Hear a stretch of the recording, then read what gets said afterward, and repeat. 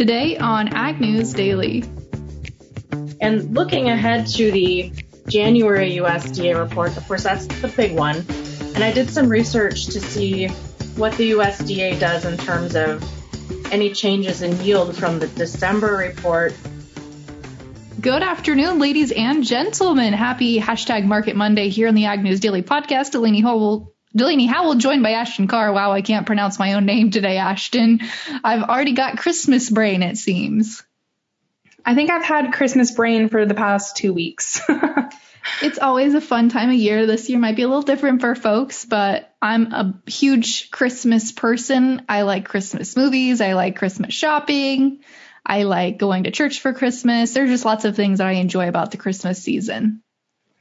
I do too, and although it will definitely look different for me and my family, I'm still excited to see everyone's faces when they unwrap gifts. That's like always my favorite part. Is I like watching them open their gifts, because I'm the kind of person, I like getting them like sincere gifts and stuff, and I always, want to make people cry.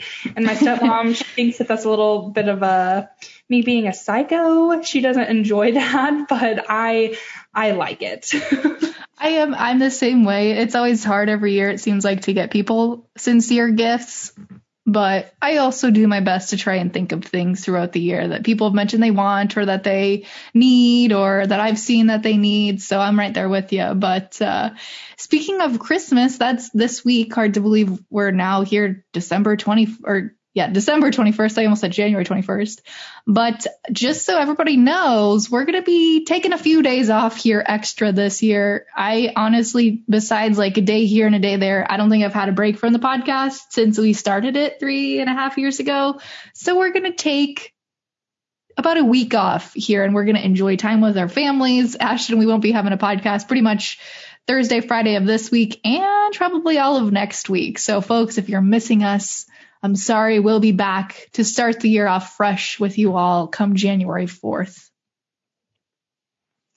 Delaney, I am really excited for you to get a break. I cannot believe you haven't had one really for like the past 3 years, because I'm excited to have a break, and I've only been on the podcast since May, so I can't even imagine what you've been through.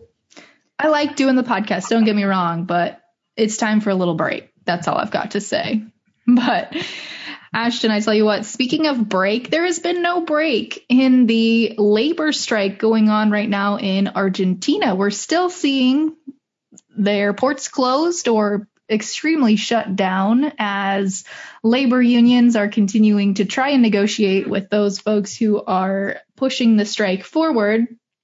And we really have seen that, coupled with some South American weather issues and a few other factors we'll talk about with Naomi here, has pushed soybeans significantly higher.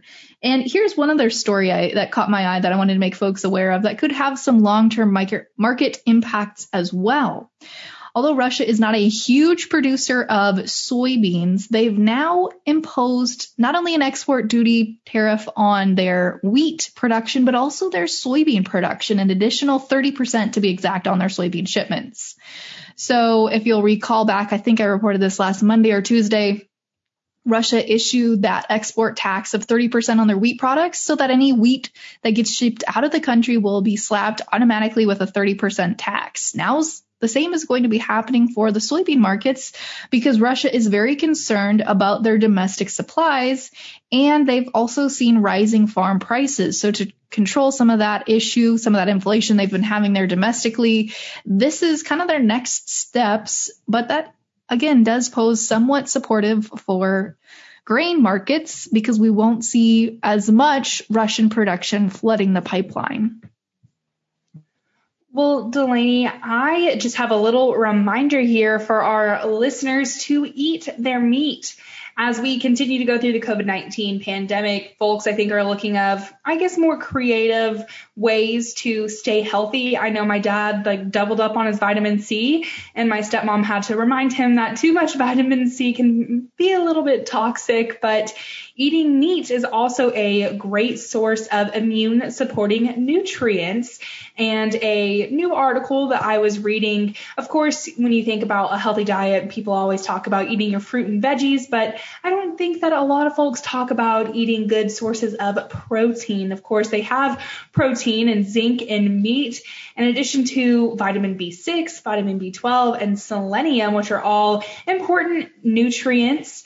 And it also provides nutrients that people often don't think about as much, such as riboflavin. So folks, if you're wanting to be a little bit healthier as we continue to go through the pandemic, don't forget to eat your meat. Your meat, all right. That seems like a new catchphrase, Ashton.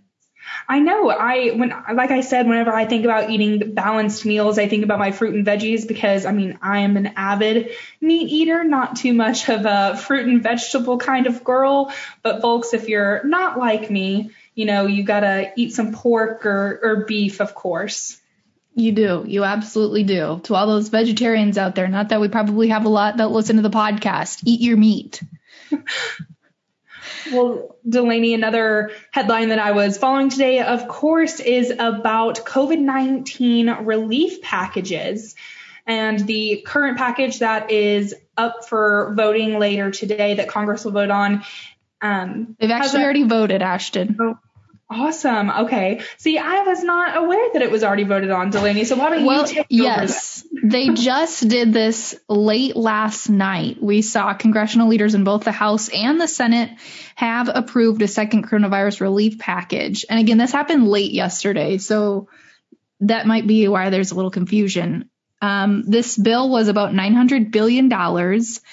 I have not double checked to see if President Trump had signed off on it as of yet, but he was expected to. It wasn't expected to have any sort of holdup from him.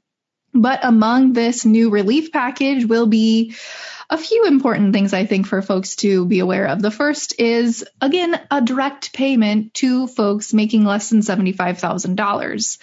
The first time I think it was $1,200, if I'm not mistaken. This time it'll be just $600 of direct cash payments that will go again to any folks who make less than $75,000. But this package also set aside some direct aid for agriculture. This deal earmarks about $13 billion in direct payments, purchases, and loans to farmers and ranchers hurt by the pandemic. And it also earmarks another $13 billion to the SNAP program for supplemental nutrition assistance. So like I said, I'm about positive that the president has already signed off on this. I don't know yet. The one thing that's still unclear to me is how quickly this $600 payment will get distributed to people's bank accounts. It seems like last time it was pretty quick for folks who had direct deposit set up. So I would suspect it would be pretty quick again, but I don't know that one for sure. Well, I don't really have much to add to that, Delaney, since I was a little behind there, but I appreciate you being on top of things. I feel like it's always got to be at least one of us, of course. That's what they pay us the big bucks for, Ashton. Oh, yeah, absolutely. Well, another thing that we saw happen over the weekend is the EPA approving the I can't say this word. It's really tough for me, but Mardina, actually, they approved the Mardina COVID-19 vaccine to be used for emergency use. So now we have 2 vaccines on the market. I'm not sure how that will go. I don't know if states will get a preference on which vaccine they will want to get or anything like that.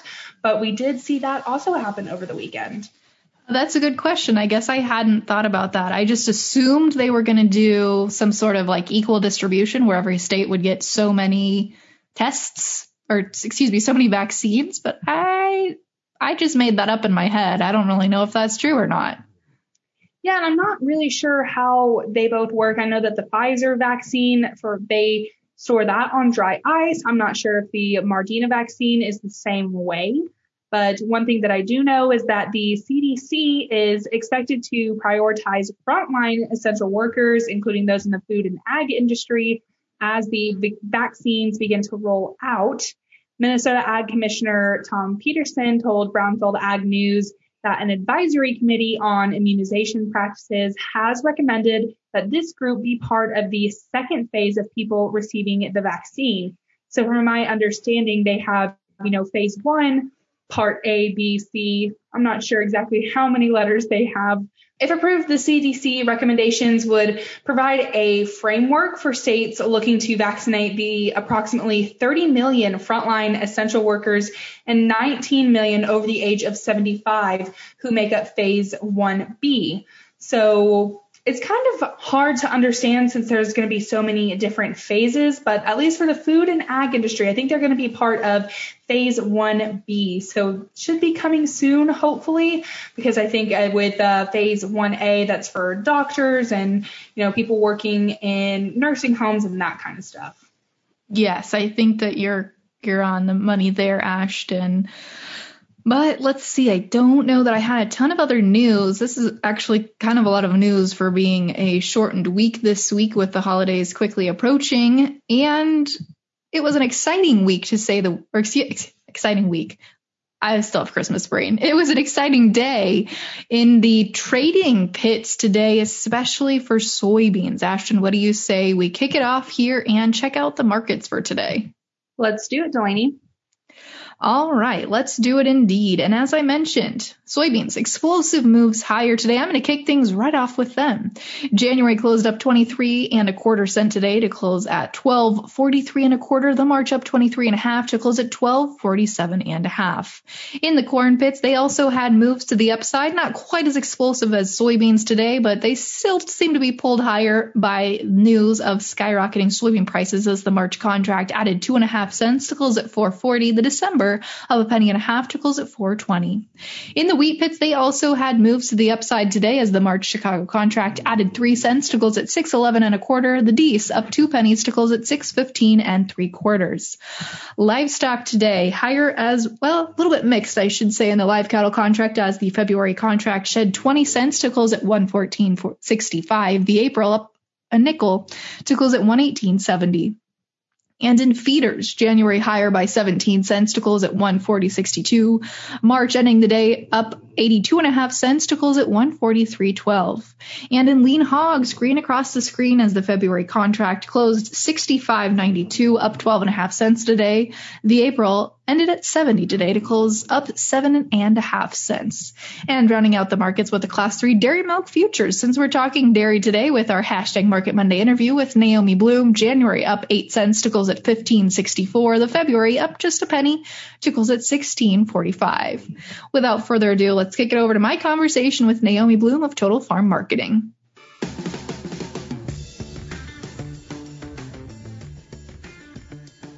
Well, for today's hashtag Market Monday interview, I am joined today by Naomi Bloom of Total Farm Marketing. Naomi, it's great to talk to you again. Yeah, Delaney, thanks for having me. Naomi, I feel like it's hard to talk really about anything else today as you look at markets after this explosive move we've seen here in soybeans over the past couple of days. Break it down for us. What in the heck is going on? Yeah, well, it does start with the reality that with as strong as the export market has been and with that crop here getting a little bit smaller and the crop in South America getting smaller, there's demand is strong, supply is smaller, and the stocks to use ratio is now coming in at under 4%. So that is actually the second tightest in history. And it's really significant because it's only December in this crop year. So we still have 8 months to go. And the stocks to use ratio could get tighter and tighter and tighter. And just remember that when the perception is that the ending stocks or the stocks to use ratio is getting smaller, that's what lifts prices. So that, along with clearing that $12 hurdle, is just really bringing in new buyers to the marketplace. And we haven't rationed beans yet of what's remaining. Export sales have been so fantastic. So there's the demand there, and there still looks like there's a little bit of upside to go. That is fantastic news for folks who are grain producers. Maybe not so great news if you are a livestock producer and haven't locked in some of those feed needs yet. But before we talk about the livestock picture, Naomi, let's talk a little bit more here. With soybeans having now broken through this psychological number, $12 beans, what's your next area for some resistance here? Yeah, looking at front month contracts, so a bit of a combination of January to March. $13 is the next upside. That takes us to the price lows from essentially 2012 and early 2013 when we had lows there. So that's going to become resistance. And then if there is continued buying after that, you're looking at dollar increments as the market goes higher. So I don't know if I can predict any sky high values yet. A lot of it is still to be determined by that big January USDA report. If the USDA at all lowers yield on that report along with strong demand, boy, there could really be some fireworks ahead. There certainly could. Naomi, is the picture as exciting when you look at the corn market? It is not quite as exciting, but it's about to pick up some steam. So today, the market for corn futures, they took out the bearish key reversal that had been put in place in late November. So that's a very, very important and significant for technical chart traders. It now points to an upside of the 465 area, which was the high from 2019 in the summer. And then I think with the beans going as high as they are, corn has upside potential yet of the 465 number and then ultimately the $5 area. And looking ahead to the January USDA report, of course, that's the big one. And I did some research to see what the USDA does in terms of any changes in yield from the December report into the January report. And looking back at the last 15 years, the USDA actually has increased yield by 1 bushel for 6 out of the last 15 years. But 9 out of the last 15 years, they actually decreased yield, so made the yield smaller by an average of 1.5 bushels. So now if that is the case this year, and a lot of people are thinking that small crops get smaller, then what we're going to see is a carryout number that gets closer to 1.5 billion bushels.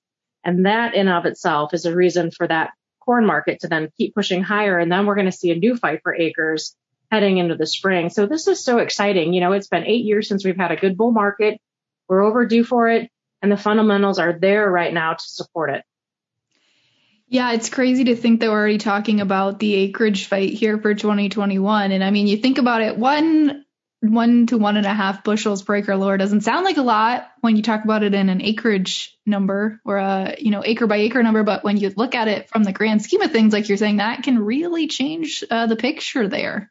Yeah, it sure could. It sure could. And just keep things supportive. And, then you think about China, if they're going to be needing to buy more grain. So if they are, and there's a lot of people who think that they're not even halfway through what they need to buy potentially from the United States. So then you see more demand for corn for export. We could potentially see more sorghum demand for export and wheat demand for export as they try to do various different types of grain for feed substitute with the higher prices. So it's very exciting times for sure.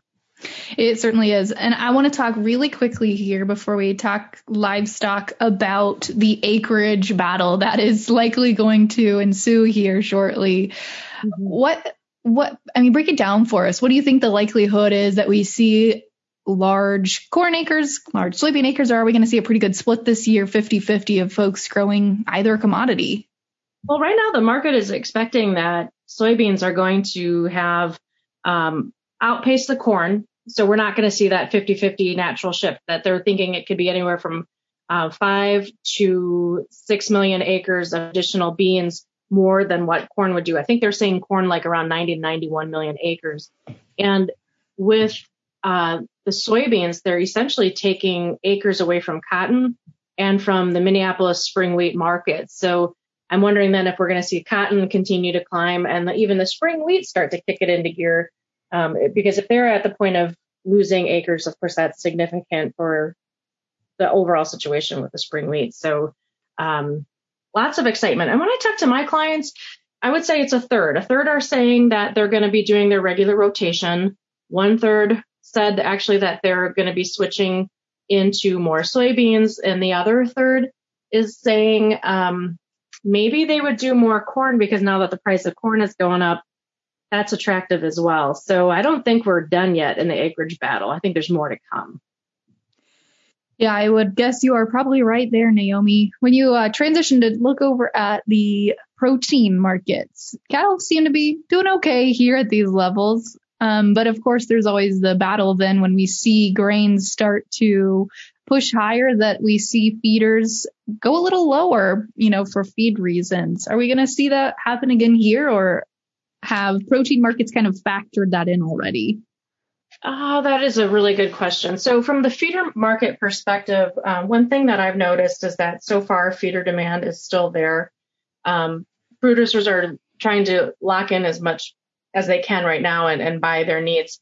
And we're seeing the deferred fat cattle contracts start to push higher on the thought that we're going to see second and third quarter production lower because of the low placements from the recent cattle on feed reports.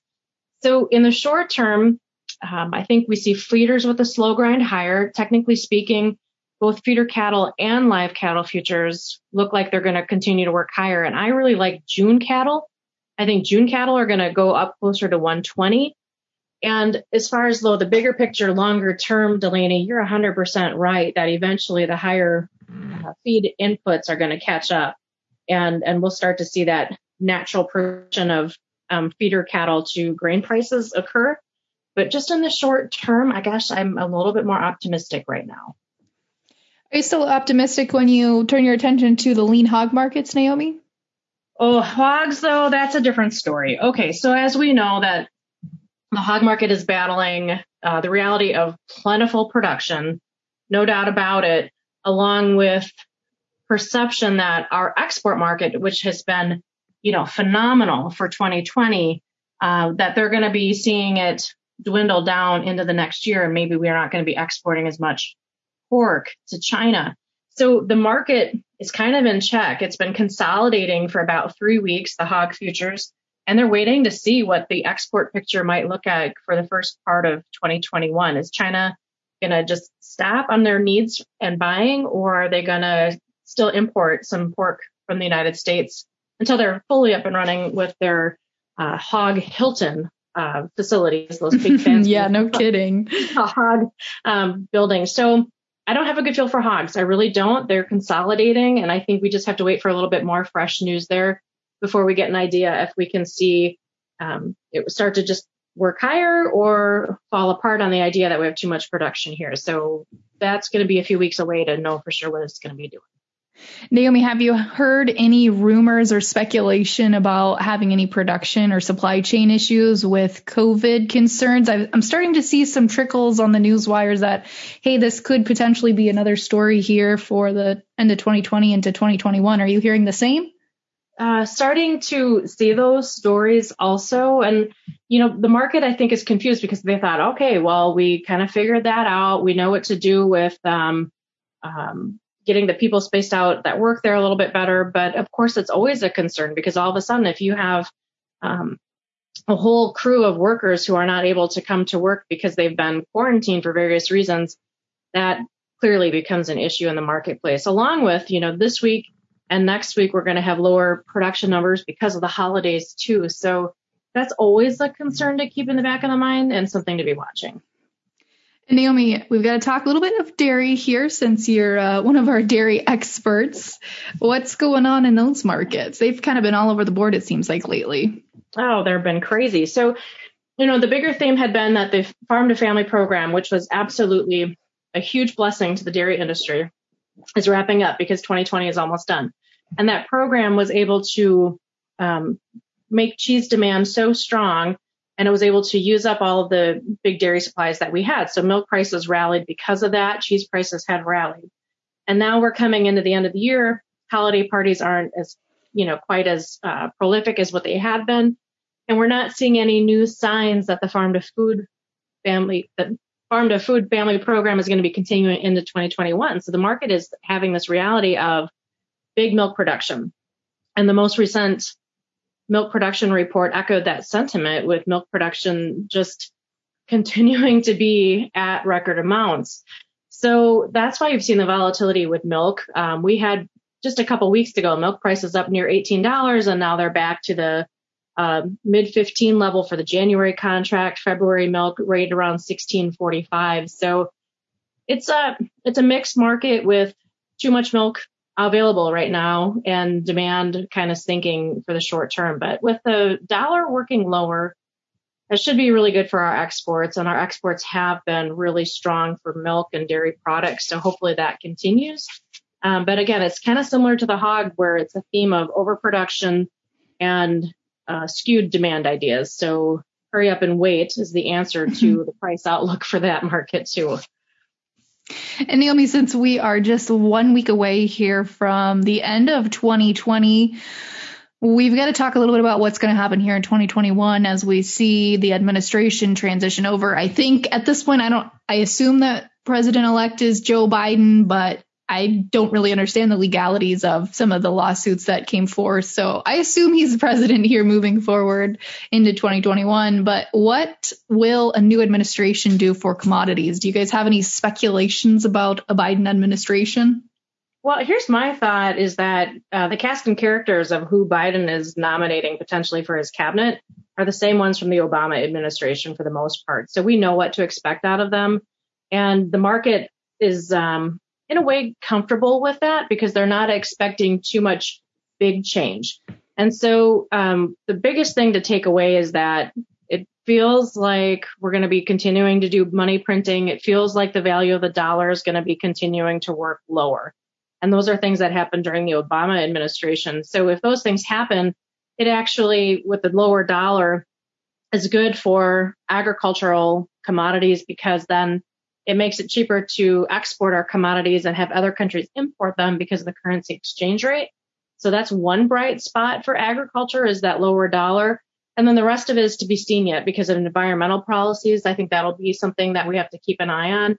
And then, of course, how the Biden team chooses to do foreign relations with China and then other countries around the world, too. So we'll see. And there always could be a surprise that some legal formation or formality can happen and Trump sticks around. You just never know. But for the most part, it seems like Biden is probably going to be the presidential elect. Yeah, I think so, too. Like I said, I don't really fully understand all of the intricacies that could or couldn't happen at this point. But with the new election, I suppose we'll see. But you're right. With this administration, especially him tapping Secretary Vilsack to be his Secretary of Agriculture, there's a lot of players that look very similar to the Barack Obama administration. So I guess that creates a little bit of certainty for folks that were a little nervous about that transition. But Naomi, before I let you go, if folks have questions about commodity markets or otherwise, where can they go to get some more information? Yeah, you're welcome to give me a call at the office. The number is 800-334-9779 or shoot me an email. My email address is naomi@totalfarmmarketing.com. Fantastic. Well, Naomi, thanks again for chatting markets with us today. Yeah, Merry Christmas to you, Delaney, and definitely Happy New Year.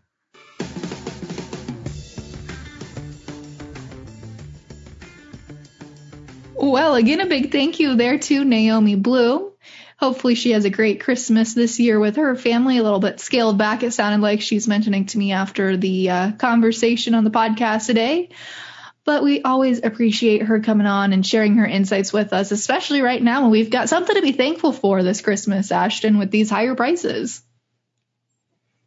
Absolutely, Delaney. And another thing that I am thankful for is our ability to listen to our past episodes on our website. It's always good to reminisce, even though I'm a part of them every day. I like to go back and listen to them from time to time, especially when I'm traveling, which some folks might be doing this week. So folks, if you're looking for some road entertainment, be sure to check out those podcasts at agnewsdaily.com. With that, Delaney, should we let the people go? Let's let them go.